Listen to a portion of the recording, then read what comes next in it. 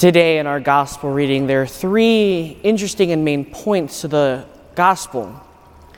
First, we hear the list of the 12 apostles, in particular their names. Secondly, we hear them getting sent off. And thirdly, they're called to not just go out to the nations, but to go to the lost sheep. With the listing of the 12 disciples, we hear that all over the place. But within the context of our gospel reading, it gives a very interesting flavor to it. Because in listing out the 12, we understand who they are.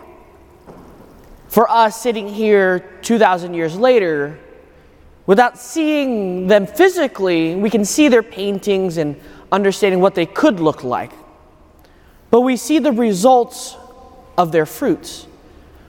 We ourselves are evangelized, know of the gospel, live the gospel, and are disciples. But if we look at their lives, they're all unique individuals with unique talents and gifts, but most importantly, with a whole different level of education. We see Matthew the tax collector, we have Peter, two different apostles, two completely different education levels, and two different backgrounds.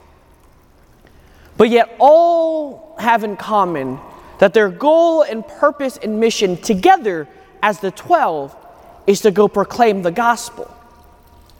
And secondly, to go proclaim it, not to just the nations, but today in very particular, Jesus asked the disciples to go proclaim it to the lost sheep. In proclaiming to the lost sheep, he's calling and inviting us to continue to share, to grow in the life of the church. But what is interesting in proclaiming the gospel for the apostles at that time, to prove they were followers of Jesus Christ, to prove that they knew what they were talking about, they had to heal the sick, cast out demons. And that was a way in which the people around them certified and knew that they had power from God from on high. And that's why we hear in our gospel reading Jesus giving them the power to cast out demons, to heal the sick. But for us today as disciples, what is our goal? What is our objective? And what is our mission then? I think we have the same abilities and the same things that the gospel says today. Each and every one of us are unique in our own right. We come with our own talents, our own treasures, our own abilities. Some smarter than others, others more talented than others are more gifted. But what we all can do is still share the gospel message, become disciples, and help bring more disciples about by living out the gospel message, by also going out to the lost sheep. These lost sheep are our brothers and sisters who have strayed away, who are struggling in their faith, and most importantly, to cast out demons and to heal the sick. For us here in the 21st century, casting out demons doesn't look like The Exorcist, right?